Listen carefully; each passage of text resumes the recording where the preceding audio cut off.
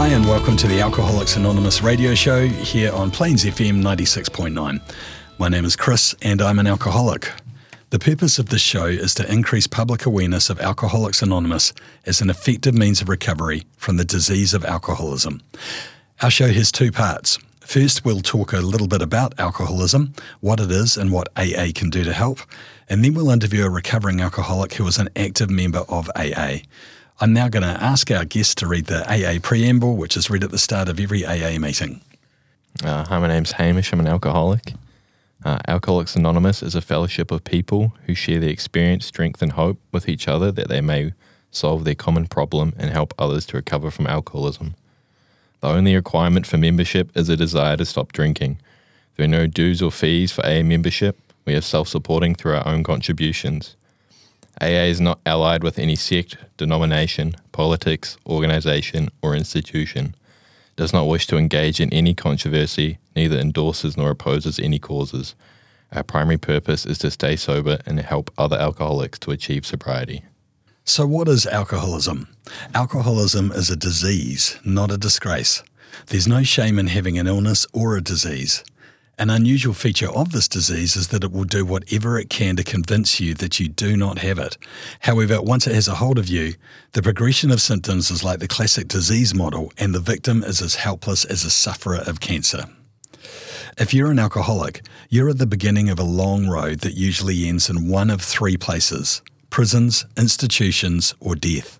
If you think this sounds dramatic, we can assure you that our collective experience has shown this to be true. The challenge is to convince the alcoholic to admit that they need help and become willing to seek it. Denial is a major symptom of alcoholism. The alcoholic is often the last one to recognize it and admit that they have it. Our definition of alcoholism is that it is an allergy of the body coupled with an obsession of the mind. The allergy is the physical aspect of the disease. After having the first drink, the phenomenon of craving sets in and we lose control over when we will stop drinking. The old saying is, 1 is too many and 1,000 is never enough. And yet, because of the obsession of the mind, the mental aspect of the disease, the alcoholic is compelled to keep picking up the first drink. This makes us powerless. We often hear from sober alcoholics that many doubted whether life could be fun without alcohol. Fortunately, those same people report that their lives have improved dramatically since they became sober. The 12-step program of recovery, which is discussed at meetings and which is outlined in the Alcoholics Anonymous Big Book, is how we get sober and maintain our sobriety one day at a time. This program has a proven track record of helping otherwise hopeless alcoholics to achieve long-term sobriety and recovery. It has taught us how to enjoy life sober. Okay, for anyone who's just joined us, you are listening to the Alcoholics Anonymous radio show here on Plains FM 96.9. We're just about to interview an AA member who is going to share their experience with alcoholism. So let's meet our guest. G'day, would you like to introduce yourself? So my name's Hamish. I'm 22. I'm originally from Blenheim, but we've moved around the South Island quite a bit. I've got both my parents living here and I've got a brother living here, older brother. Fantastic. And roughly what sort of a line of work or study are you in? I was studying, but now I just work in retail. Awesome. That's great. And how long have you been sober, Hamish? 3 months. Wow. Fantastic. Wow. Awesome. Well, really looking forward to having a chat about things. And hey, look, let's kick off right from the beginning. So what's your very first memory of having a drink? My first memory would have been, I was in year 10, which would have made me 15 years old. My brother's a bit older than me. My parents were away on holiday and he's like, do you want a box? And me being the 15-year-old kid, I was like, oh, yeah, I'll definitely have a box. So he got me a box of, I believe they were vodka cruisers, like the RTDs. Mm-hmm. And yeah, I just got absolutely sloshed on them with my brother and his mates. That was probably my first time actually getting drunk. Right. And what did it do for you? I mean, how did it make you feel? It was awesome at the start. It was really cool. I'd never really had a feeling like that before. I was just super happy, very talkative, which is quite different from how I usually am. And then I just they got really bad. I blacked out and woke up and I was like, whoa. And I was like, I'm never going to do this again. This sucks. Yeah. And we could take an educated guess that, of course, that didn't work out quite that way. No. Hey, so look, as the sort of you're in your teens, and so that drinking and that sort of partying and fun part of it is going on. At some stage, obviously, for us to be sitting here having this chat today, things started to slightly take a turn, become a bit of a problem. What kind of things did you notice? What happened? It was sort of just more, as we were getting older, obviously, it was pretty normal to go out and drink pretty heavily. But as sort of other people got older, they sort of started to level out a bit. They weren't getting nearly as drunk.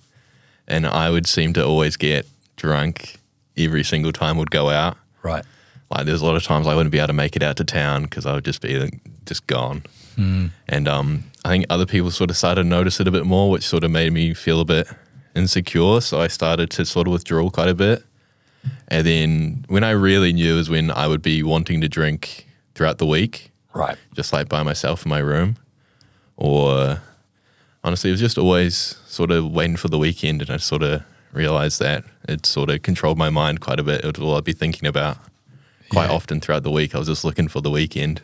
Got you. And so obviously, your friends starting to notice and pick up. I mean, what about other parts of your life? Like, did there start to be an impact on things like maybe family relationships? Definitely. Yeah, definitely. So I think with light alcoholics, it's not always just alcohol. So I smoked quite a bit. And they sort of went hand in hand. If I didn't have weed or anything, it would be alcohol, and like vice versa.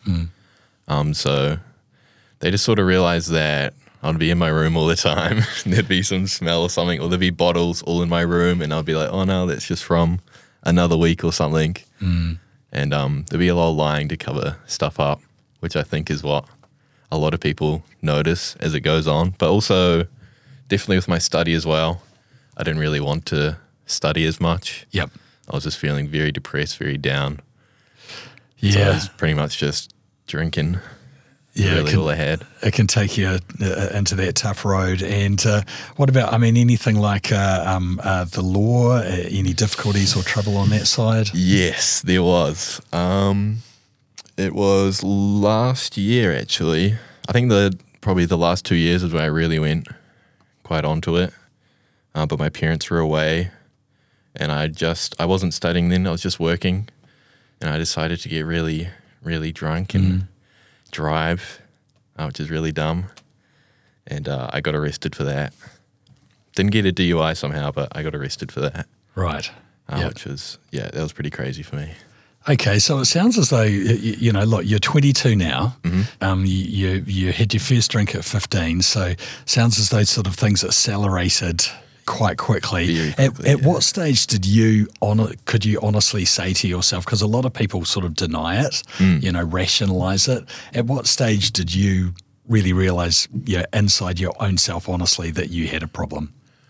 I knew that I had a problem probably a couple years ago, but my solution to that was always just to cut down. I never said to myself that I was an alcoholic. I just said, I have a bit of a drinking problem. I just need to simmer it down a bit, and then I'll be fine. But when I actually admitted that I was an alcoholic was probably about 4 months ago, about a month before I actually came into AA. Yeah. So let's talk about that, Hamish. What was it that actually finally made you acknowledge that or brought you into the rooms of AA? I mean, people talk about a rock bottom. Yeah, there's been a lot of rock bottoms. The one that got me into AA was I couldn't even afford to get food for the week or pay rent. It was pretty much all going towards alcohol and drugs. And I just realized that if I keep doing this, it's only ever going to get worse. Like, there's no way I can get myself out of this at this point. It's just unmanageable. Right. So you just hit that switch where you realized that, you had fundamentally lost that control. That definitely. It was, yeah. That's the amazing thing, isn't it? How the control just completely takes over. Yeah. Okay. So look, you came to that realization. Tell us about how you actually made it to your first AA meeting. Yeah. I'm pretty close with my parents, so they helped me out quite a bit. So I actually admitted to them first that I was an alcoholic, and they suggested that I go to an AA. My dad actually came with me in my first AA meeting. It's awesome. And that's how I ended up getting in the rooms. Okay, great. And what did it feel like? I mean, what's running through your mind? You're a young man, you're walking into this unknown quantity. What was it like? It sort of felt like what you see in like TV shows or movies. You see like the steps on the wall and there's like all these like God stuff, which was quite different for me. I'm not really a religious person, so I think a lot of people, when you hear them talk about just how different it is and how scared they can be over the topic of God or anything like that. But it was quite daunting going in there, all these faces you've never seen before, talking about drinking. You're like, oh God. Yeah, absolutely. And look, we can talk about the God thing shortly, but I'm also curious, when you did get in there, like I say, it is pretty overwhelming, but what were the people like? They were very nice. I had so many people. I think especially for a first time, everyone always makes you feel very welcome. And I'm a very shy person, so I hate talking to people that I don't really know. Yeah, I had all these people come up to me and they were just super nice and just wanted to see how I was going and making sure I would come back and talk about my story and strength, hope and experience and all that. Fantastic. So look, a few months in now, and have you been going through what we call the steps? Yes. Yeah. I've been going through the 12 steps. I'm on step 9 at the moment. We've sort of been blazing through them with my sponsor. Fantastic. Which is very cool. Yep. And of course, the steps are, obviously a program of recovery that we work, and it's what obviously helps keep us sober, but also keeps growing us kind of emotionally and spiritually and things as well. So, yeah, definitely. Yeah, great to hear that you're making great progress with that. So just tell me, what are you doing on a daily basis now just to maintain your sobriety? Yeah, there's a lot. I've got a few readings that I do in the morning, the daily reflection, and then I have this. It's kind of crazy. My sponsor got me onto this guy from America who does he'll send out readings through email, and it's kind of cool just to see other people that are in AA from all across the world. But mainly it's a lot of readings. Get up. I have quite the routine, which I think is quite important for me. Because when I was drinking, I had absolutely no routine at all. It was just whatever. So make sure I get up, always make sure I'm fed, breakfast, make my bed, make sure my room's clean, pull curtains, all that sort of stuff. Fantastic. Just really the little things that you sort of bake into your routine. Yeah. And how about meetings? Do you attend regular meetings? Yeah, I go to 3 meetings a week, pretty much Monday, Tuesday, Wednesday. I'm going to a meeting, and then sometimes I'll even do a Zoom one on Saturday. It really depends, but I think that's probably the most important, because when I actually first came into AA, I ended up going to, I think, 2 meetings, and I cut that down to 1, and then I relapsed. Right. And I did it again, and I was like, no, we got to do this properly. Yeah. So I'd say 3 is probably the sweet spot for me anyway. Yeah, go you. Awesome. And look, obviously with you going through the steps to do that, generally people work with a sponsor. So tell us, what's your understanding of sponsorship? Yeah, I was very reluctant to get a sponsor. I had this one guy that goes to one of my meetings who came up to me, and he's sort of like, if you want to do this and do this right, come talk to me and I can help you out. And it wasn't really like an official thing at start. It was just me going over to his house and going through the big book. But I think sponsorship is probably the key part, or one of the key parts of AA. I think just having that, someone that has more experience, it can sort of guide you through what they went through. And I feel like it sort of goes through generations, because, they had a sponsor. And I think it's amazing. Yeah, absolutely. Having that sort of mentorship, someone that, a steadying hand, and that's fantastic to hear. Hey, okay, so look, we've talked about that sponsorship side of things. Another part that people talk about is service. I mean, again, you're still near the beginning of your journey, but are you doing any service? Or I actually just got asked to do serviceship for literature, which I was told was a pretty good one to get into at the start.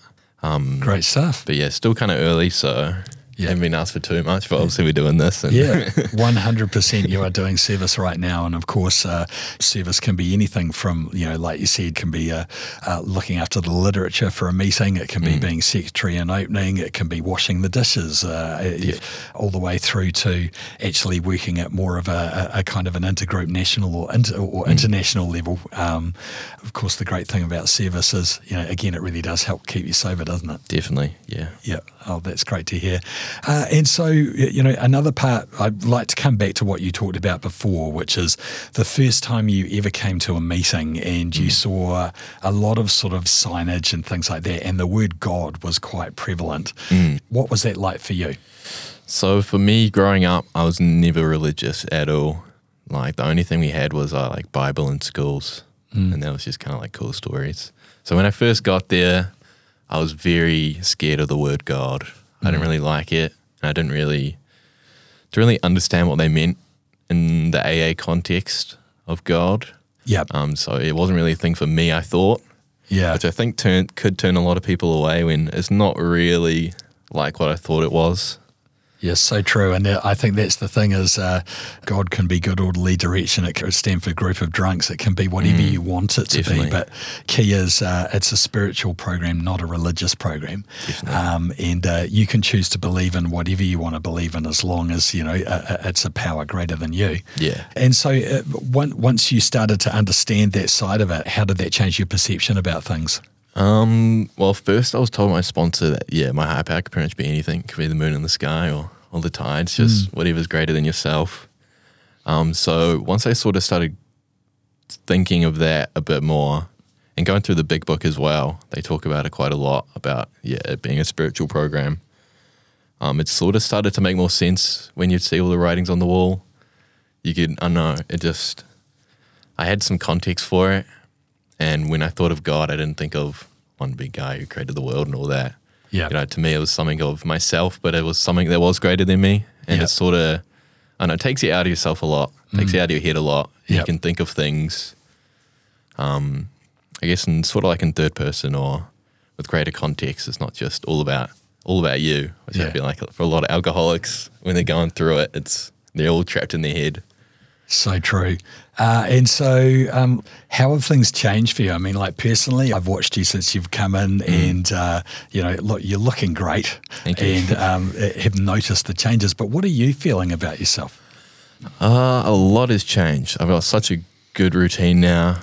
I'm way more confident just in sort of just everyday life. My sponsor always said that, the programs are great in the meeting, but it's all about taking it out and putting it to your actual life.